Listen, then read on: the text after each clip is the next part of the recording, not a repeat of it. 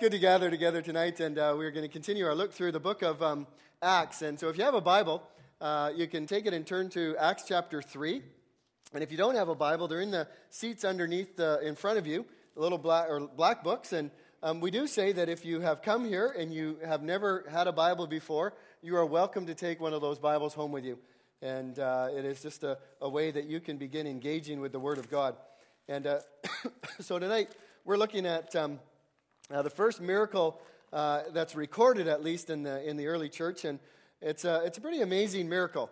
And I was thinking, what would it be like if Jesus was still active and alive in our services today? And I think that maybe assumes that he's not, but maybe in a way that we're going to look at tonight. What would it be like if we really understood how Jesus continued to work and to teach in the world around us today? Well, I think Acts gives us an insight into that. And that's what I've been trying to get across to all of us, is that the book of Acts tells us what our life should be like today. It tells us that Jesus isn't just in heaven, but that he dwells in us through the Holy Spirit. And that as we become Christians and as we are filled with the Holy Spirit, then we are God's or Christ's hands and feet. We are the vessels through whom Christ continues to do things and to teach in this world around us. And so Acts gives us a little bit of picture about that. Last week we wrapped up on Easter weekend looking at how the church had gathered together after that first sermon that Peter had delivered, and 3,000 people became Christians that day. That's an amazing amount of people. That's about 15 times as many people are here tonight. In one fell swoop, they became Christians. And they then all began to live together, not live together, but worship together and pray together and eat together and share their goods with one another so that they all had things in common. But right after that, then, Luke tells us that there was also some pretty miraculous things that were going on. And tonight we're going to look at that first miracle that's recorded. It's how a lame man regained the strength in his feet and his legs because of the power of Christ, the name of Jesus. He healed him, and what that miracle did for the community that witnessed it. It's not the only miracle that took place in this time. In fact, at the end of chapter 2 and verse 43, it says that many signs and wonders were being done through the apostles. And then a little bit later, in Acts chapter 5, verse 12, it says that the apostles performed many miraculous signs and wonders among the people. And then a little bit later in Acts chapter 8, we read about Philip, who was also one of the apostles, and it says that that crowds were with one accord paying attention to what was being said by Philip when they heard him and saw the signs that he did. For unclean spirits came out of many who were possessed, crying out with a loud voice, and many who were paralyzed and lame were healed. So there was much joy in the city. I don't think I would take the chance and ask how many of you have witnessed a miracle, or how many of you have seen a sign and wonder, the kinds of things that they're talking about here. But I am one that is convinced that Jesus Christ is the same yesterday, today, and forever. And I personally am convinced that Jesus continues to do signs and miracles around the world and in the church. He continues to do and to teach his people. And my prayer is in an ongoing way that should God see fit, that we might see some of those things even in our church and in our community. That the miraculous power of Christ might yet be displayed in our community. This is not the kind of thing, though, that we expect to see in our churches. I don't think any of us come to church expecting to see a miracle or a sign or a wonder. At least that's not the impression I get. I think we just come to church and we think, well, there's going to be some singing, and then they're going to want our money, and then there's going to be a sermon. And sometimes we come and we're excited about that. But I don't know how many of us wake up on a Sunday morning and say, I'm going to church because I believe God is going to do something there today. That's kind of the excitement and the anticipation that was in the early church. They were just blown away by what Christ was continuing to do amongst them. So the question I want us to at least be willing to ask is, does God still heal today? Thank you. Yes, I believe that. But you got ahead of the question. That's the answer I expect, but we're going to work our way through that. If you have your Bibles, I'm going to work my way through a couple verses at a time. And the first thing that I was thinking about is same place, different business. Same place, different business. The first verse says, "Now Peter and John were going up to the temple at the hour of prayer, the 9th hour." So they were headed on a destination. They were going to the temple, and they were going to pray. Without being dogmatic, I might say that it was a Sabbath day. I'm not exactly convinced of that, though, but I think it could have been. At the very least, they had daily prayers that took place at the temple at 3 o'clock. And so this is what the Jews did. At the end of the day, they went up and they prayed. They spent some time in prayer. In the Old Testament, the temple was called the house of prayer.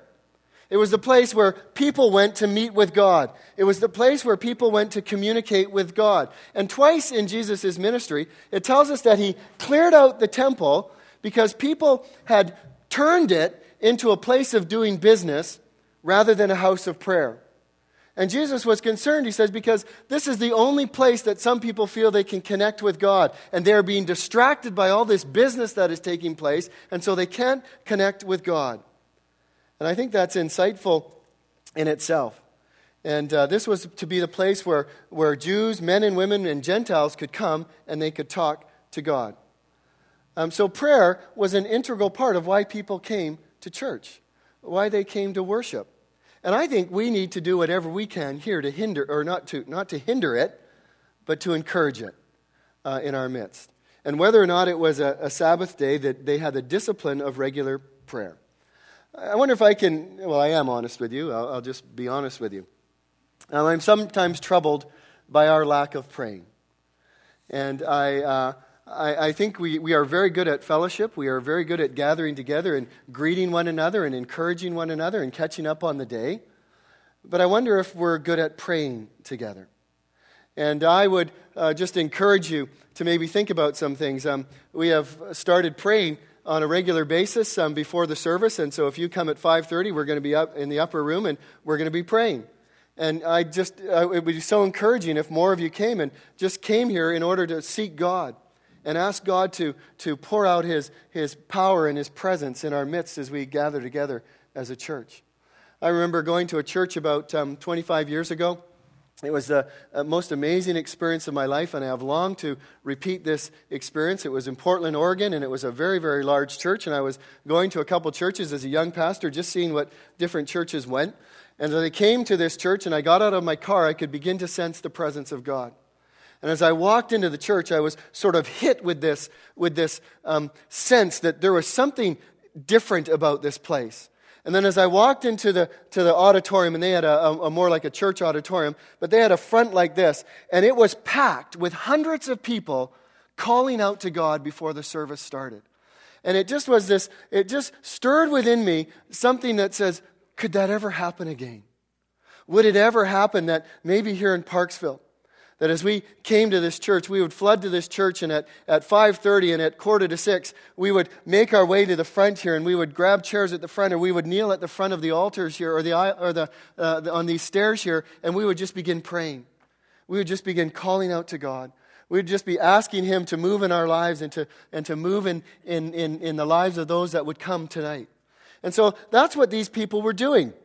It was the time of prayer. They had disciplined themselves to prayer. And so Peter and John were going to the temple to do what you do when you go to the temple. You pray. But then we have another guy that was going to the same place, but for a different reason. Verse 2, it says, "And a man lame from birth was being carried, who they laid daily at the gate of the temple that is called the Beautiful Gate, to ask alms of those entering the temple." Same place, entirely different reason for going. He was not going there for prayer.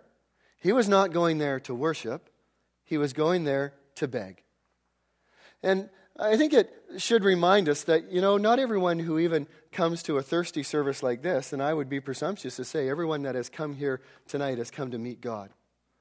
Some maybe have come with just huge needs, and it's all you could have done to walk in the door and sit down in a chair. That you're distracted, that something else is pulling at you. And so I think we make the wrong assumption to suggest that everyone who comes to the same place is going there for the same reason.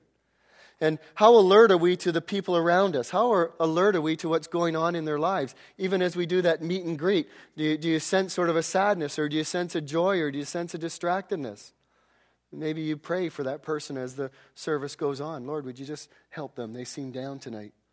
Would you speak to them because they seem a little bit distracted tonight? But here's Luke. He says, this man had been there. He was lame from birth. That's an important point, I think, in this account. He had been that way, Luke tells us, for over 40 years. For over 40 years, from birth on, he could not walk. And his daily routine was to be carried by friends to this place where people gathered to pray. He had a chronic disability. He wasn't lazy. He wasn't a bum. He wasn't faking it. And we are so quick to judge people, aren't we? We're so quick to look at somebody and to look at their circumstances and their situation and say, well, you deserve that. Or you did something to be like that. And we make these kind of assumptions about them. This man did nothing. And Peter and Luke makes very clear, this was not his fault. He was lame from birth. He was born that way.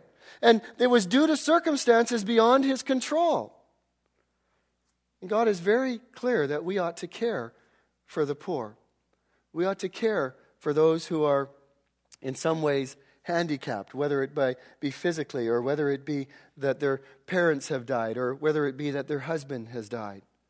Deuteronomy says, for there will never cease to be poor in the land, therefore I command you, you shall open wide your hand to your brother, to the needy and to the poor in your land. So this man, by no fault of his own, couldn't walk. He relied heavily on others. He was carried there. He was laid at the gates of the temple daily. His world was a small world. He had long given up even the dream of ever being independent. This was his life. He was a prisoner in his body, and he had no hope. And I just, as I was thinking about it, I thought, thank you, God, for those people who dedicate their lives to helping people like this man. He had men who daily, or people who daily brought him to the temple. There are people who daily work with people who, from no circumstances of their own, or even from their own circumstances, they help them, they care for them, they serve them, they minister to them. What a compassion that is. What a commitment that is. And so he was at this beautiful gate. Most commentators identify this as the main eastern entrance to the temple. It was the entrance to the court of the Gentiles, and it was, they say it was probably made of Corinthian brass. And that's why Josephus writes, it greatly excelled those that were only covered over with silver or gold, which kind of maybe ties into what Peter says, silver and gold have we none. We'll read that in a minute. It was about 75 feet high, and it had huge double doors. And so it was a gate that lots of people wanted to go in and out of, and it was at this gate that this man was laid daily. Notice also that his imperfection kept him from entering into the temple. I'm not sure why that was, but he stayed outside. He was at the gate. He sat there. And so we have Peter and John going into the temple to pray and to worship. We have this man being carried to the temple outside the gate in order that he could beg and hopefully receive some gifts from the people that were coming and going from worship. And he was begging. Let's be honest, he was begging. His whole life had been dependent upon the generosity of others.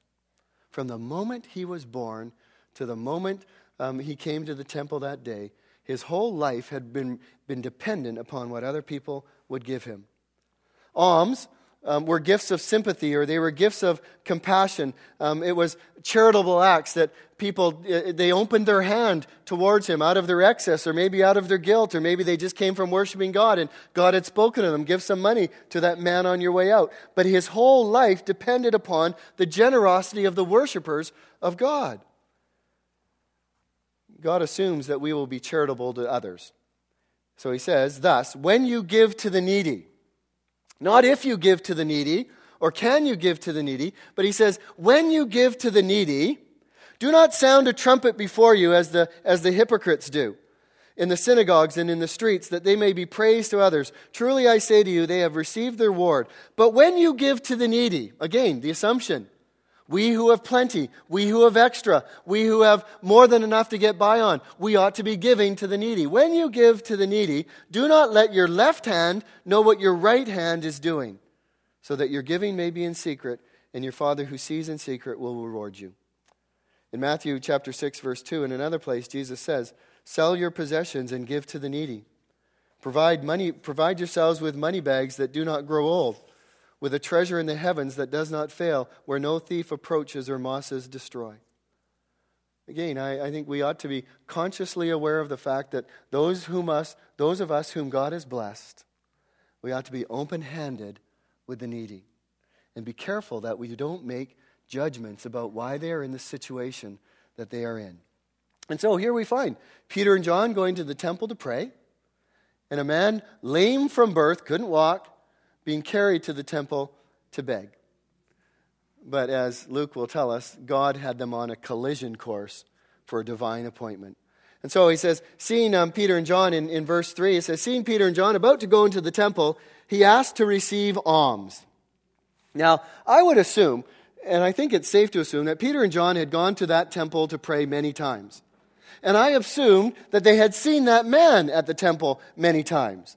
And I probably assume even that they had given him some money from time to time. But for some reason, this day, there was a divine appointment.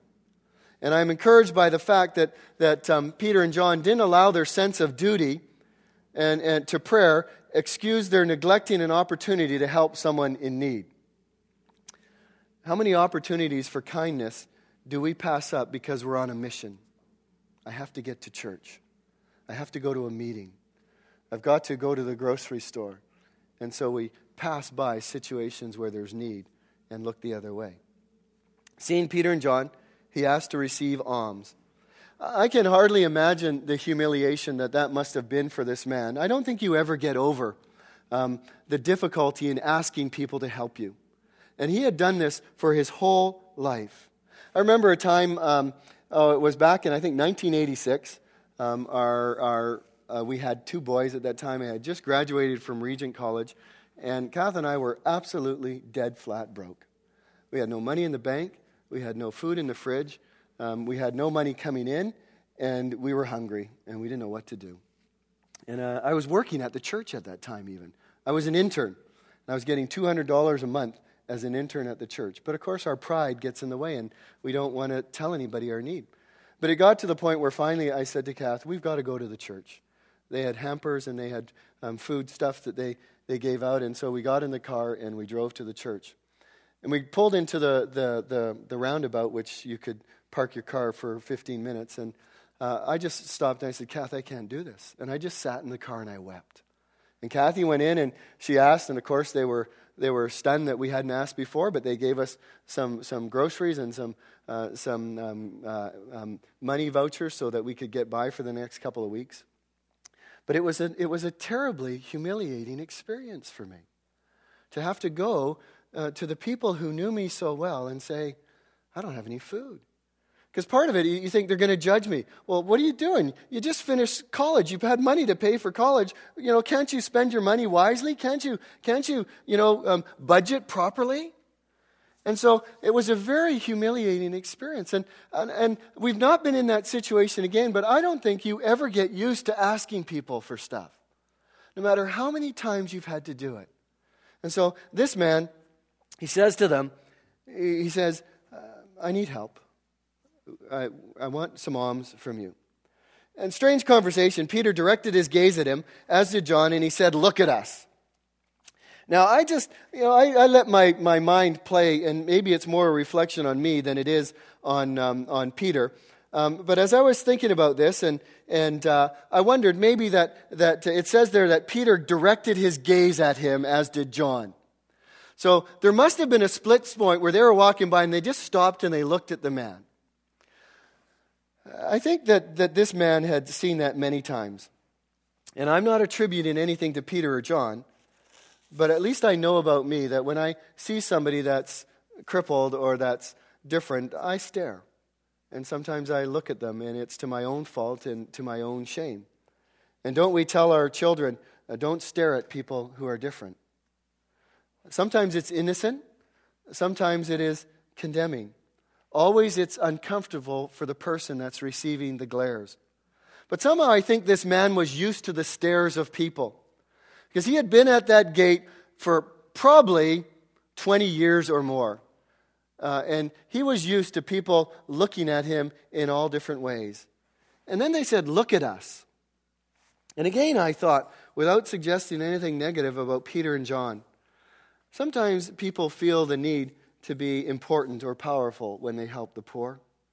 They need the needy person to know that while they don't approve of their lot in life, they will help them. They're doing a favor to help them that particular day. And I think this man had seen the stares 1,000 times. I'm pretty sure he had heard every kind of comment and every kind of encouraging word and every kind of discouraging word possible as he sat in there day in, day out. And so he did what he often did. He probably bit his tongue and he just looked at them. And at this point, we only expect Peter and John to reflect generosity. Surely they have something to give. Surely they have some alms to put his way. And they say to him in verse 6, "What's in a name?" But Peter said, "I have no silver or gold, but what I do have I give to you. In the name of Jesus Christ of Nazareth, rise up and walk." Honest response, I don't have any silver or gold. Again, this is probably more an insight into my heart than it is into the Scripture. I was just writing these things down as I was thinking through this, and maybe it was good for me. But I appreciate the honesty here. Peter and John says, "I don't have anything." You know, I've probably been asked 100 times in my life, if not more than that, can you spare some change? Can you give me $1? And I know that many times I have lied. And it's just uncomfortable. You just don't want to answer the question. You just don't want to be honest. And so you say, "No, I don't have anything." I don't think I'm proud of that. I think it's just simpler sometimes to just lie rather than say, I do have some money, but I can't spare it. Or, you know what, I do have some money. There's a McDonald's down the road. Why don't I just take you down there and I'll buy you an Egg McMuffin and a coffee, if I'm concerned about giving them money that they might use for whatever they might use it for. But Peter doesn't do that. He doesn't lie. And nor does he walk away.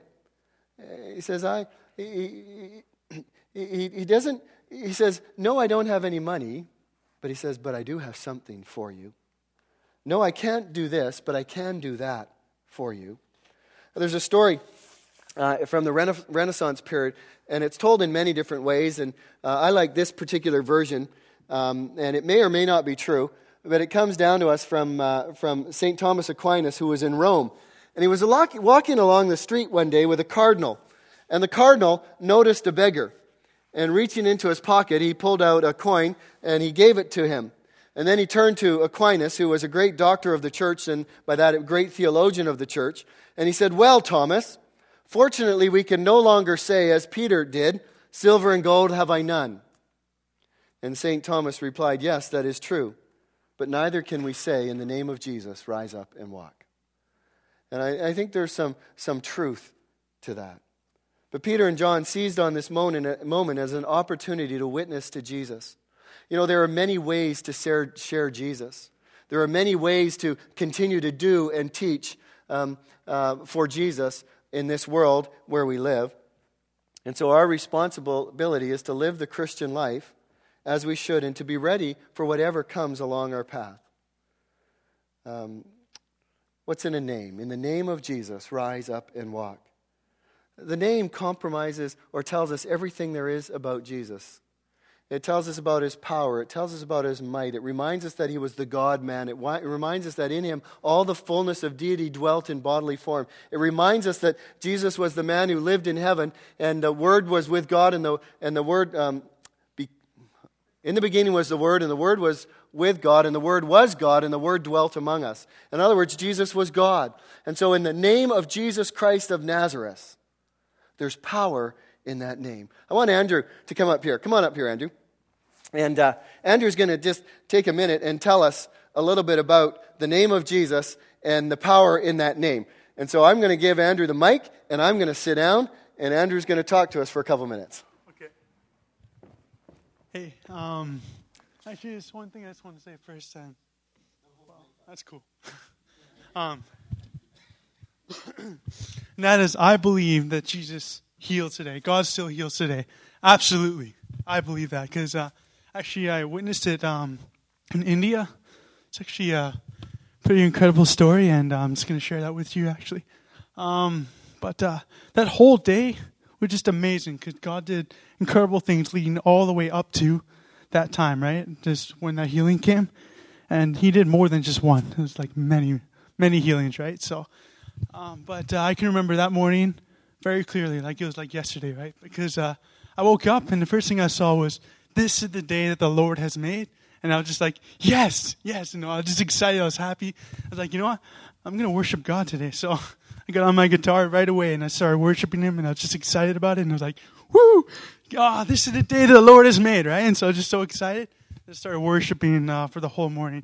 And then I can remember my buddy came in and said, okay, we've got to go on our ministry now, okay? So get ready. So I had to have a quick breakfast and then go down and away we go on the autos to our ministry. We're going in a town around India. And oh man, it's just on the way there, I couldn't stop worshiping. I couldn't stop singing praises to God. I was like, this is the day that the Lord has made. I just kept singing and singing and singing. Finally, we get to the church. And everybody, then we all started gathering together, just worshiping. We're like, everybody's together. Like, we're not going to leave the church until we've all been right with God. We're all right with each other. And we're all just going to completely, just be right with God. And then we're going to go out, right? And it's like a key moment right there. We're like, yes, this is what God wants. So that's what we did. And just, it was amazing. And then finally we went on the ministry. And like 3 or 4 of us at the same time, we just like looked at each other like, wait, this isn't right. We're just handing out tracts. We need to do more than this. We need to communicate with these people. We need to start getting out there and sharing with them. And so we're like, you know what? Right here, let's do an open air. I'm not sure if many of you guys know what that is, but that's where you somebody stands there and they share a bit of the gospel with the Indians. There'll be a translator translating for you. And everybody was silent for a moment, and we're like, who's going to do it, though? And so we all backed up. We're like, I don't know. Who's going to do it? And I just happened to be the one who said, yeah, I'll do it. So put my hand up, I'll do it. And so everybody looked at me like, okay, you can do it. So I stood there, and the first thing I remember was like, brothers and sisters, that's the first thing I said. And the translator goes and does his thing, and I was like, there'll be like a break in between each time. I was like, I want to tell you some amazing news about Jesus, what he can do for you, and how he can save you from your sins, save you from everything in your life, right? And I just started telling them, about how he came to the earth and how he died for us and all these incredible things and just about how amazing and loving God is, right? And at first, a couple of people came. There's a couple of ladies, verse 2, and they had tears down their eyes and just, that really touched me. Really need this, right? Of course, we didn't hear those words because it's translated in a different language, but the translator told us that they want to accept Jesus in their hearts. So that was amazing. Those are the first 2 people who prayed. But little did we know that moments after that, they're just the next 3 or 4 hours, we were praying constantly for people all over the entire town.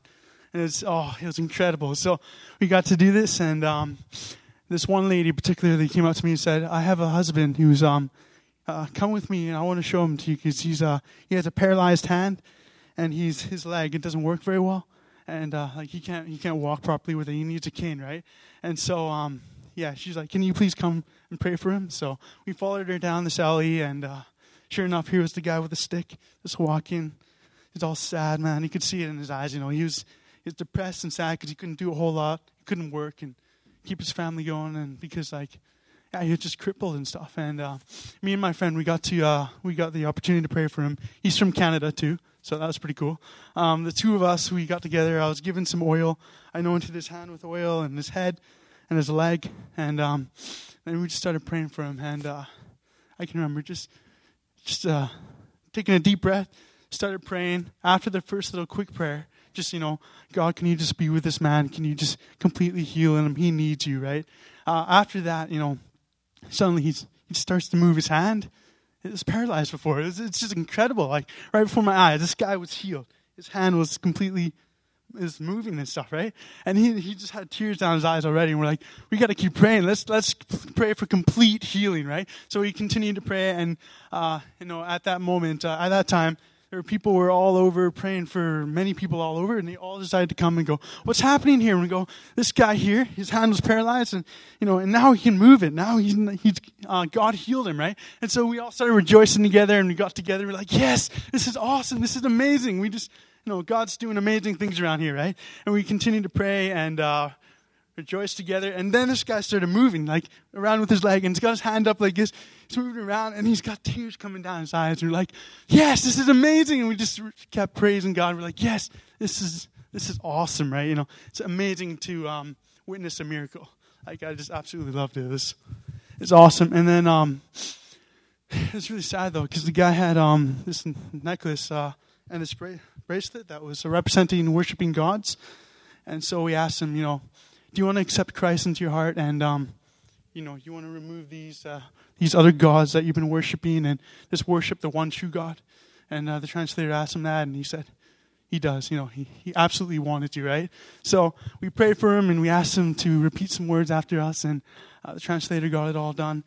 By the end, this guy was just tears dripping all the way down his face, looking up, hands straight up in the air, and he was just like a little child accepting Christ into his heart again in his life. And it was just amazing. There was many other miracles that we witnessed down there, but that was the one that stood out the most to me. That whole day was amazing.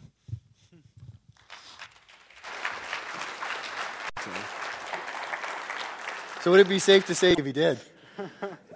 I think it's just important that we hear, this isn't just stuff that happened 2,000 years ago. God is healing people around the world today. And I believe that Christ is still active in the church today. He's still active through the people of God, continuing to do and to perform these things that bring him glory. And so we see that with this man, that it says that he took him by the hand and he raised him up, and immediately it says his feet and his ankles were made strong, and leaping up, he stood up and he began to walk. And notice this, he entered into the temple, walking and leaping and praising God. There's something about this miracle that God just didn't heal him without Peter or John. It says, and Peter reached out his hand and helped him up. There's some participation that Peter had. I think there's an expression of his faith involved in this as he reached out and grabbed the man, and it says, in the name of Jesus Christ, be healed. And so as Peter's lifting him up, God just infuses his his legs with creative power and makes them how he originally intended them to be, and the strength comes back into his hand, and then this man starts walking and leaping and praising God. We sing a song in here every once in a while from Isaiah 35:4, and it says, say to those who have an anxious heart, be strong and fear not. Behold, your God will come with vengeance, and with recompense he will come and save you. We sing that often, don't we? And when we sing it, it's one of the songs that we sing the loudest, and we sing it with greatest praise. Well, do you know what the very next few words say? Then the eyes of the blind shall be opened, and the ears of the deaf unstopped. Then shall the lame man leap like a deer, and the tongue of the mute sing for joy. Why don't we incorporate that into our song? Because we believe that God can come and save us. Do we not also believe that God can give strength to lame legs? Do we not also believe that God can give speech to a mute mouth? Do we not also believe that God can give sight to blind eyes? We do, and we should. And so this is what we see here. And so as this man is healed, it says he walks into the temple, probably for the very first time in his life. He is no longer a lame man begging at the gate for alms. He is a man walking into the presence of God to praise and worship God. That's astounding to me. God had done something not only in this man's legs, but in this man's heart. And he attributed his healing to God. He was walking and leaping and praising Peter and John. He was walking and leaping and praising God. And then, of course, as we would expect with any miracle, there was this commotion that came around him. In verses 9 to 10, it says, all the people saw him walking and praising God and recognized him as the one who sat at the beautiful gate asking for alms. They were filled with wonder and amazement at what happened to him. That's one of the responses to the miracles of God. People don't know what to do. They don't know what to say. They're blown away by what they've seen. They're blown away by what they're here, by what they've heard. They don't necessarily know who to attribute it to. They're just blown away. Because before their eyes, something supernatural has happened. It says, and they were amazed, and they were filled with wonder. I wonder again, what would happen in our midst if Jesus continued to do and teach what he did while he was here on earth? If he not only continued to teach us through his word, but if he also continued to do mighty things in our midst. I do pray yet that maybe we would see signs and wonders. Not because we want to see signs and wonders, but because they point us to the glory and the power of God. Because they reveal to us something of the power of Christ still. They tell us that in the name of Jesus Christ, not only is there salvation, but there is sight for the blind, there is speech for the mute, there is walking and leaping for the lame. I believe that God still does that today. True, the apostles are no longer with us, and it does seem that the Bible says that miracles clustered around them, but I don't believe that God has changed. And I don't believe that the name of Jesus is any less powerful today than it was 2,000 years ago. So I tell you, the book of Acts, to my mind, tells us what is about what Jesus continues to do and teach. And in these last days, I believe that Jesus continues to still want to do those same things that he has always done throughout the church. Do I believe in miracles? Yes, I do, because of the testimony of people like Andrew, who have been used by God and in the power of Jesus' name has prayed for an individual and have seen before his eyes his body become normal, and then his heart accept Christ, and then him leaping and praising God. Do I believe in miracles? Yes, I do, because the name of Jesus is the same today, yesterday, and forevermore. And so I want us to just be at least those who expect to see Christ. We can't force his hand. We can't make God do anything. But we can certainly have an attitude that expects God to work in our midst. We can certainly be those who pray and say, God, would you not only minister to us in a saving way, but would you confirm your power through signs and wonders in our midst and in our community? Does God still heal today? I believe he does. And I believe God can heal you tonight. And I believe that God continues to perform miracles tonight because his name is the same. In the name of Jesus Christ of Nazareth, there is power.